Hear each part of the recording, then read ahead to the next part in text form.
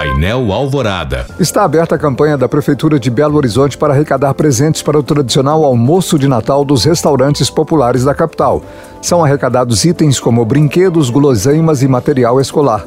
Todos os itens serão repassados a crianças pelo Papai Noel durante o almoço do dia de Natal, que ocorre no Restaurante Popular 1, no centro da capital.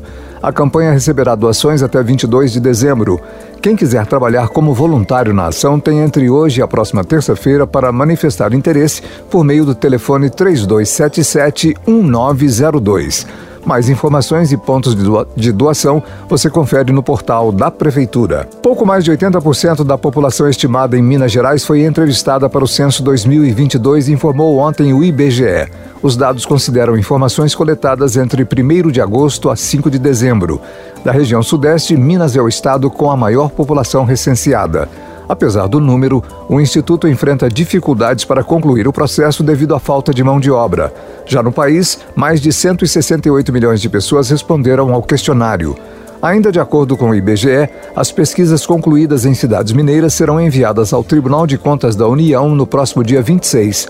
Para os demais municípios, serão feitas entrevistas até que o Instituto termine o censo, o que está previsto para ocorrer em janeiro. Cerca de 1 milhão de pessoas devem passar pelo Aeroporto Internacional de Belo Horizonte durante todo o mês de dezembro, informou nesta terça-feira a BH Airport.